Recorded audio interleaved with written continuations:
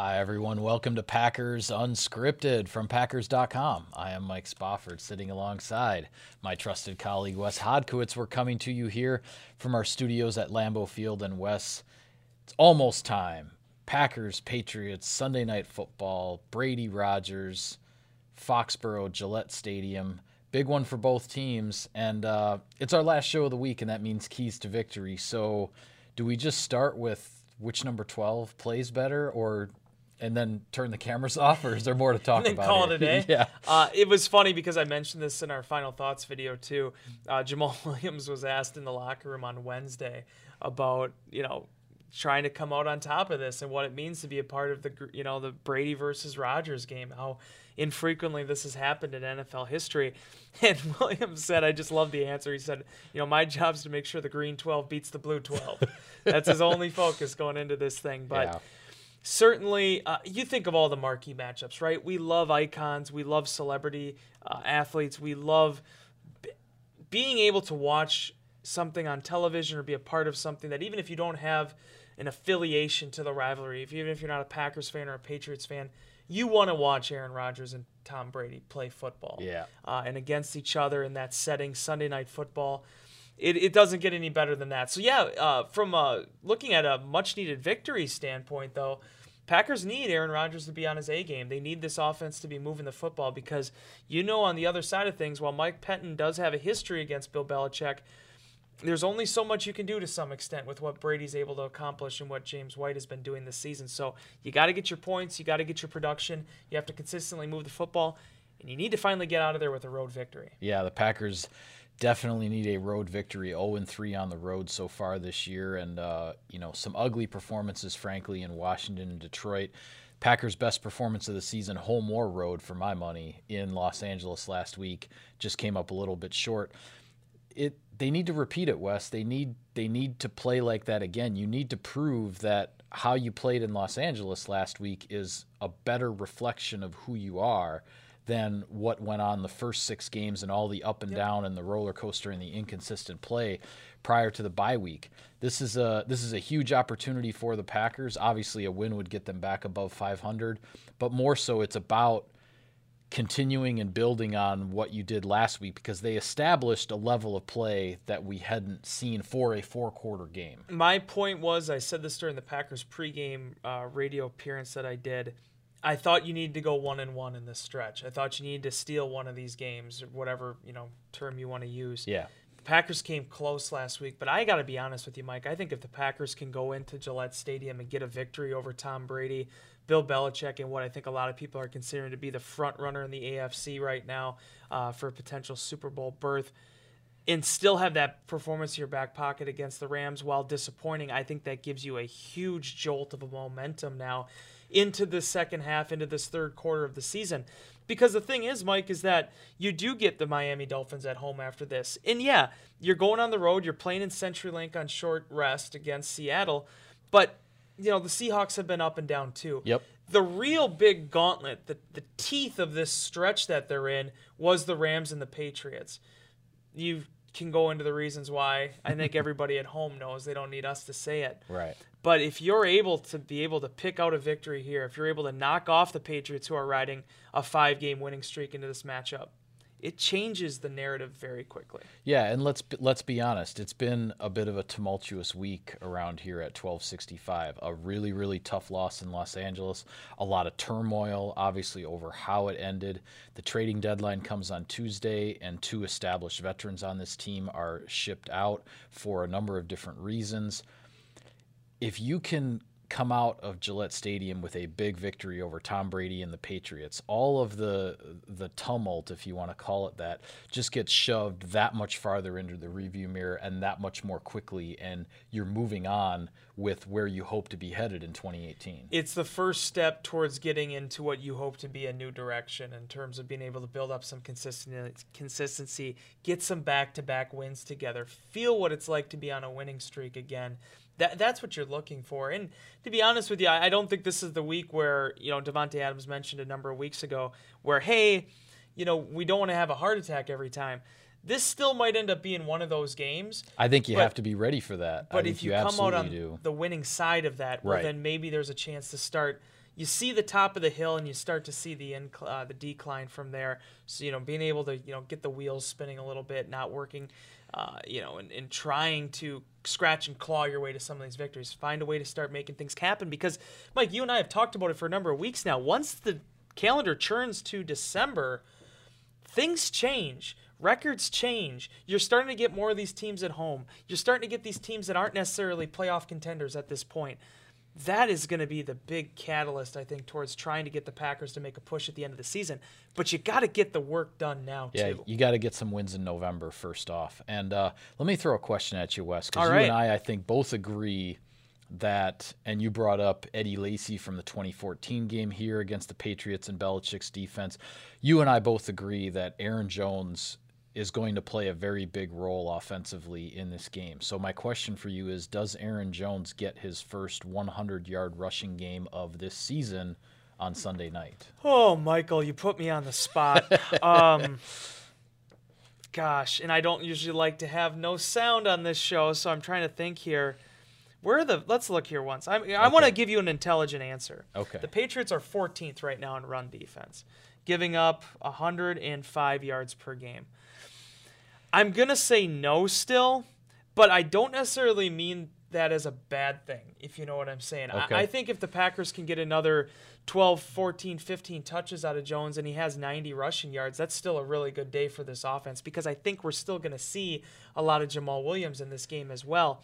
What I do like, though, and I talked to Jones about this week and in hearing some of Jamal Williams' comments, is that there's a little more clarity to this situation now. They know there's two guys. And yeah, no disrespect to Trey Carson, he's up on the 53-man roster too. But in a matchup like this and him coming in on a short week after being on the practice squad, it's going to be Aaron Jones and Jamal Williams. That isn't a secret. Absolutely.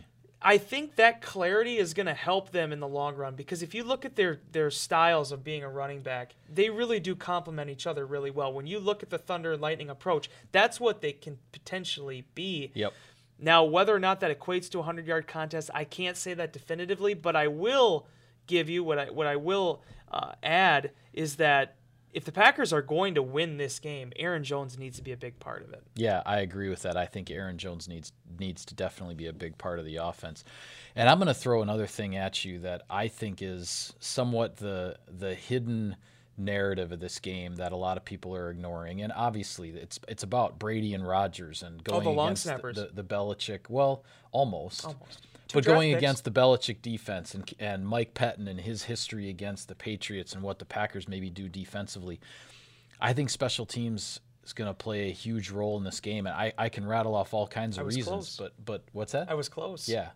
But you go back to the 2010, the Matt Flynn game at Gillette Stadium, a 70-yard kickoff return by an offensive lineman for the Patriots that set up a touchdown was a huge play in that game.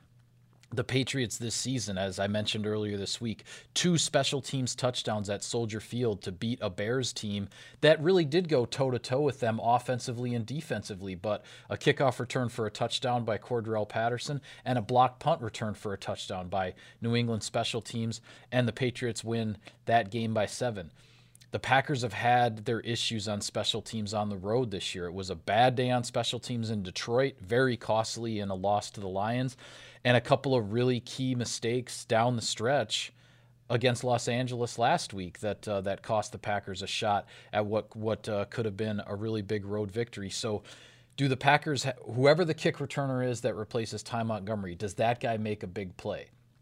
Do the Packers down a punt inside the 5-yard line once or twice like the Rams did to the Packers last week? Something like that. Cordarrelle Patterson did fumble a kickoff in Chicago before he had the run back for the touchdown. That set up a score for the Bears. So do the Packers special teams make a play like that and get a turnover somewhere along the line? I think something like that has to happen. The Packers cannot keep losing the battle on special teams, especially in these road games. They've got to hold up their end and give them an edge at some point here. You know what I like the most about Bill Belichick? Because, sometimes, Mike, he gets sort of a bad rap. People, they show the news conferences in New England. He says 2 or 3 words. It feels very terse. But he's he's one of the smartest guys who's probably ever walked this earth when it comes to professional football, for one. But he is really analytical about how he breaks things down on these conference calls, and I was a part of one of those this week with the opposing team media. Now, if you want to ask him about Chris Hogan or if Patterson's going to be in the running back again this week, he's not going to answer those questions. Right. But what was really interesting is, getting back to your point about special teams, is how much it means to him. And I know he has some family ties to special teams. That was sort of where his roots were as well. But for so many people, it's a forgotten phase. It's the, okay, I'm going to go up and get some Cheetos and I'll come back and then it'll be first down. But for Belichick, he was breaking down the formations that Ron Zook uses on punts. He was talking about the different amount of personnel that they roll out. Mm-hmm. It is a very important focal point to him, and I think it stands to reason why they've consistently been one of the top performers year in and year out in that phase, despite how many accolades their offense and defense and those coaches get. For Belichick, though, going into this matchup, what's interesting is that you're right. It is those small things. It's the punt returns. It's, guys like Matthew Slater that have been perennial Pro Bowl type players because they do all the little things right. Yeah. It's about being able to maintain and establish field position. None of that is lost on Belichick, and it's why he doesn't overlook it.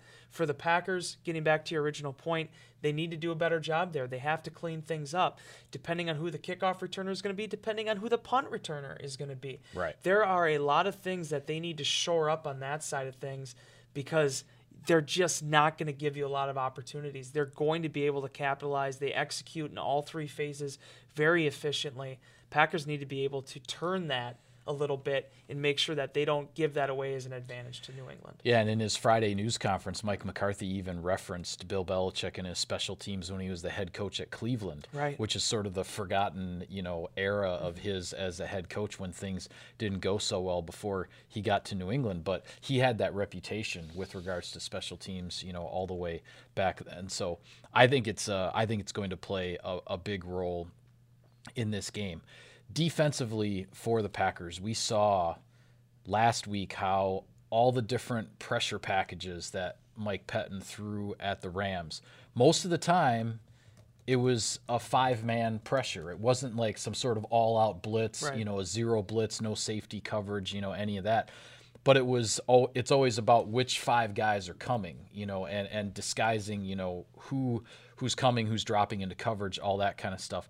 It seemed to get Jared Goff off his game. Certainly through the first quarter and a half, he was really struggling. The coverage was there. The Packers were getting home and getting sacks when the coverage was holding up. You're not necessarily going to be able to do that to Tom Brady. He's going to have quicker answers to what he sees because he's seen it before. Right. He's going to know exactly where he's going with the ball. So defensively, what is the key to this game for the Packers, do you think? There are 3 keys for me. One, you do need to be able to get pressure. You can't just let them sit home and feel comfortable and move inside the pocket. As Mike Pettin said, you can talk all you want about his, mobility outside the pocket, but inside the pocket, there's no wasted motion. Yeah. He makes everything count when he's in there. Guy. And he's a shifty guy, even at 41 years old. Yep. So you can't allow him to get comfortable. I don't care if it equates to sacks or not. He's only been sacked 11 times this year in 295 dropbacks. It's going to be difficult to sack him, but you need to make sure that you make the pocket warm and not allow him to get into a rhythm in that way. My second point is this is a big game for the secondary. I don't think there could have been a bigger opportunity for Jair Alexander to really get into a rhythm, get into a flow, and get some confidence than what he did against the Rams. He said, even going back to Louisville, he didn't have 5 pass breakups in a game. He also mentioned that if he has 5 passes defense, he wants to make sure that one of those is at least an interception too. Yeah. He wasn't happy about that aspect of it. Kevin King, what they do with Tramon Williams, that is going to be an important focal point for this in what the Patriots are able to do downfield. And underneath, Mike, I don't know how they're going to defend James White, but the Packers have to have an answer there. I don't know if it's Blake Martinez. I don't know if it's Jermaine Whitehead or Josh Jones or who exactly. Maybe one of the cornerbacks. They need to be able to contain him because if you let him run loose, a guy that's on pace for 110 receptions this year, he not necessarily is going to burn you, but he's going to keep that chain moving, which sometimes is just as worse. Yeah, he's the chain mover because he's not just the safety valve and all that, but he's kind of the Mr. Clutch, for Brady out of the backfield. And Mike Pettin mentioned it when he spoke with the media on Thursday. You can come up with bracket coverages on a guy like Gronk or on a guy like Chris Hogan or Julian Edelman in the slot. It's really hard to double team a running back. Right. You're going to be left with really only one guy that you can assign to that running back. And as you said, whoever it is, if it's Martinez or if it's Oren Burks or if it's one of the safeties, that guy has to be on his P's and Q's, so to speak, and be able to tackle, because when it's one-on-one like that in space, one missed tackle can be the difference between a 5-yard reception and a 15 or 18-yard reception. So the Packers really need to lock things down in that respect. And to make one more point, one thing the Packers defense didn't accomplish last week was a takeaway. They need one here. They need to be able to turn over the football. And to keep in mind, I just want to put out the stat, Tom Brady, 7 interceptions in 8 games this year, Mike. I'm not trying to paint a portrait that he's going under or anything, but he's on pace for his most picks right now since 2005. Yeah. So if he's giving them away, if he's exposing the football a little bit more, a guy like Jair Alexander, Kevin King, those type of players need to make a play on the ball. Yeah, you got to get one for sure. Before we go, Wes, let's take a quick look at what else is going on around the National Football League here in week 9? Is that what we're That's where we're at already. Week 9, Can you believe it? Okay. NFC North, Lions against the Vikings. We've been talking before about how Lions, Bears, Vikings, none of them have played each other here as we've reached close to the midpoint of the season, but here's the first one.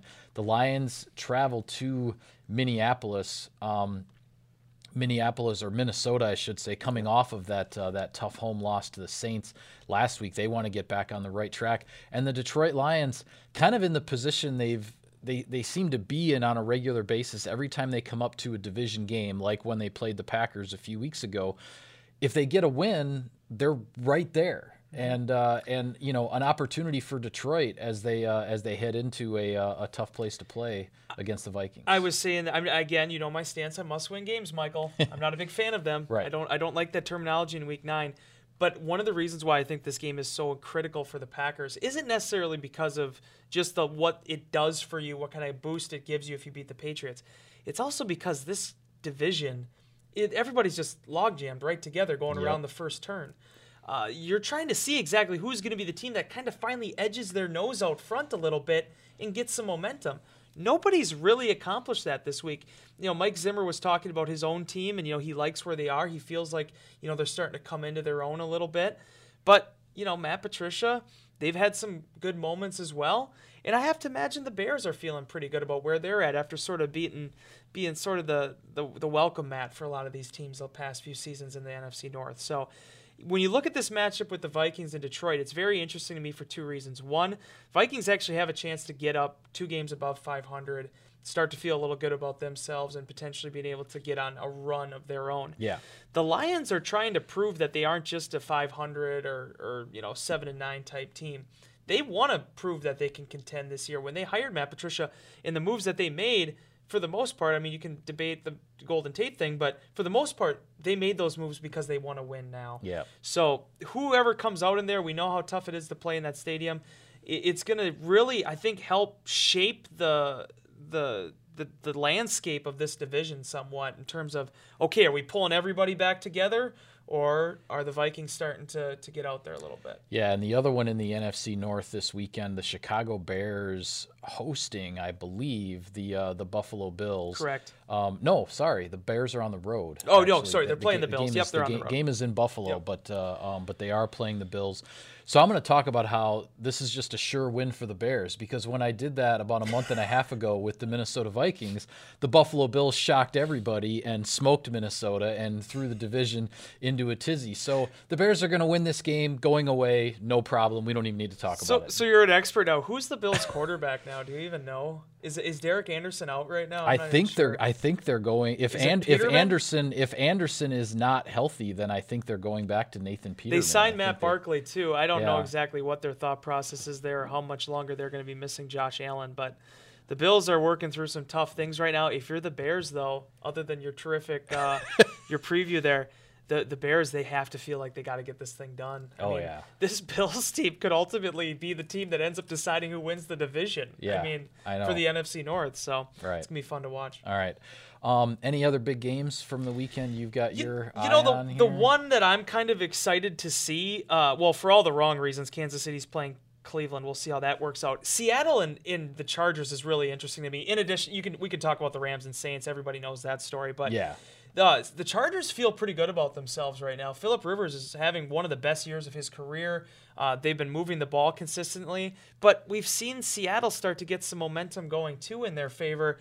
Russell Wilson is the guy that is going to ultimately take that team as far as they're going to get, and he's been playing well recently. So Packers have them coming up here in 2.5 weeks. It's going to be one of those games, I think, before the Packers are on the field to kind of keep an eye on to see exactly where Seattle's at. Yeah, I think San Diego going into Seattle as far as one of those cross conference. It's huge. It's an intriguing matchup, and yes, the Rams against the Saints, the top two teams in the NFC, a Week 9 game that very well could decide some things as far as the playoff picture down the road. Yeah, huge. I mean, right now, just taking it for what it is, this is 1 and 2 in the NFC. Yeah. So there's a lot of value in that, potentially being able to have that home game. So all right, we'll see. With that, we will call it a wrap on this edition of Packers Unscripted. Be sure to follow all of our coverage of the team and of Sunday night's big game from Gillette Stadium on Packers.com. On Twitter, he's at Wes Hott. I'm at Mike Spofford at Packers for the team account. Thanks for tuning in, everybody. We'll see you next time.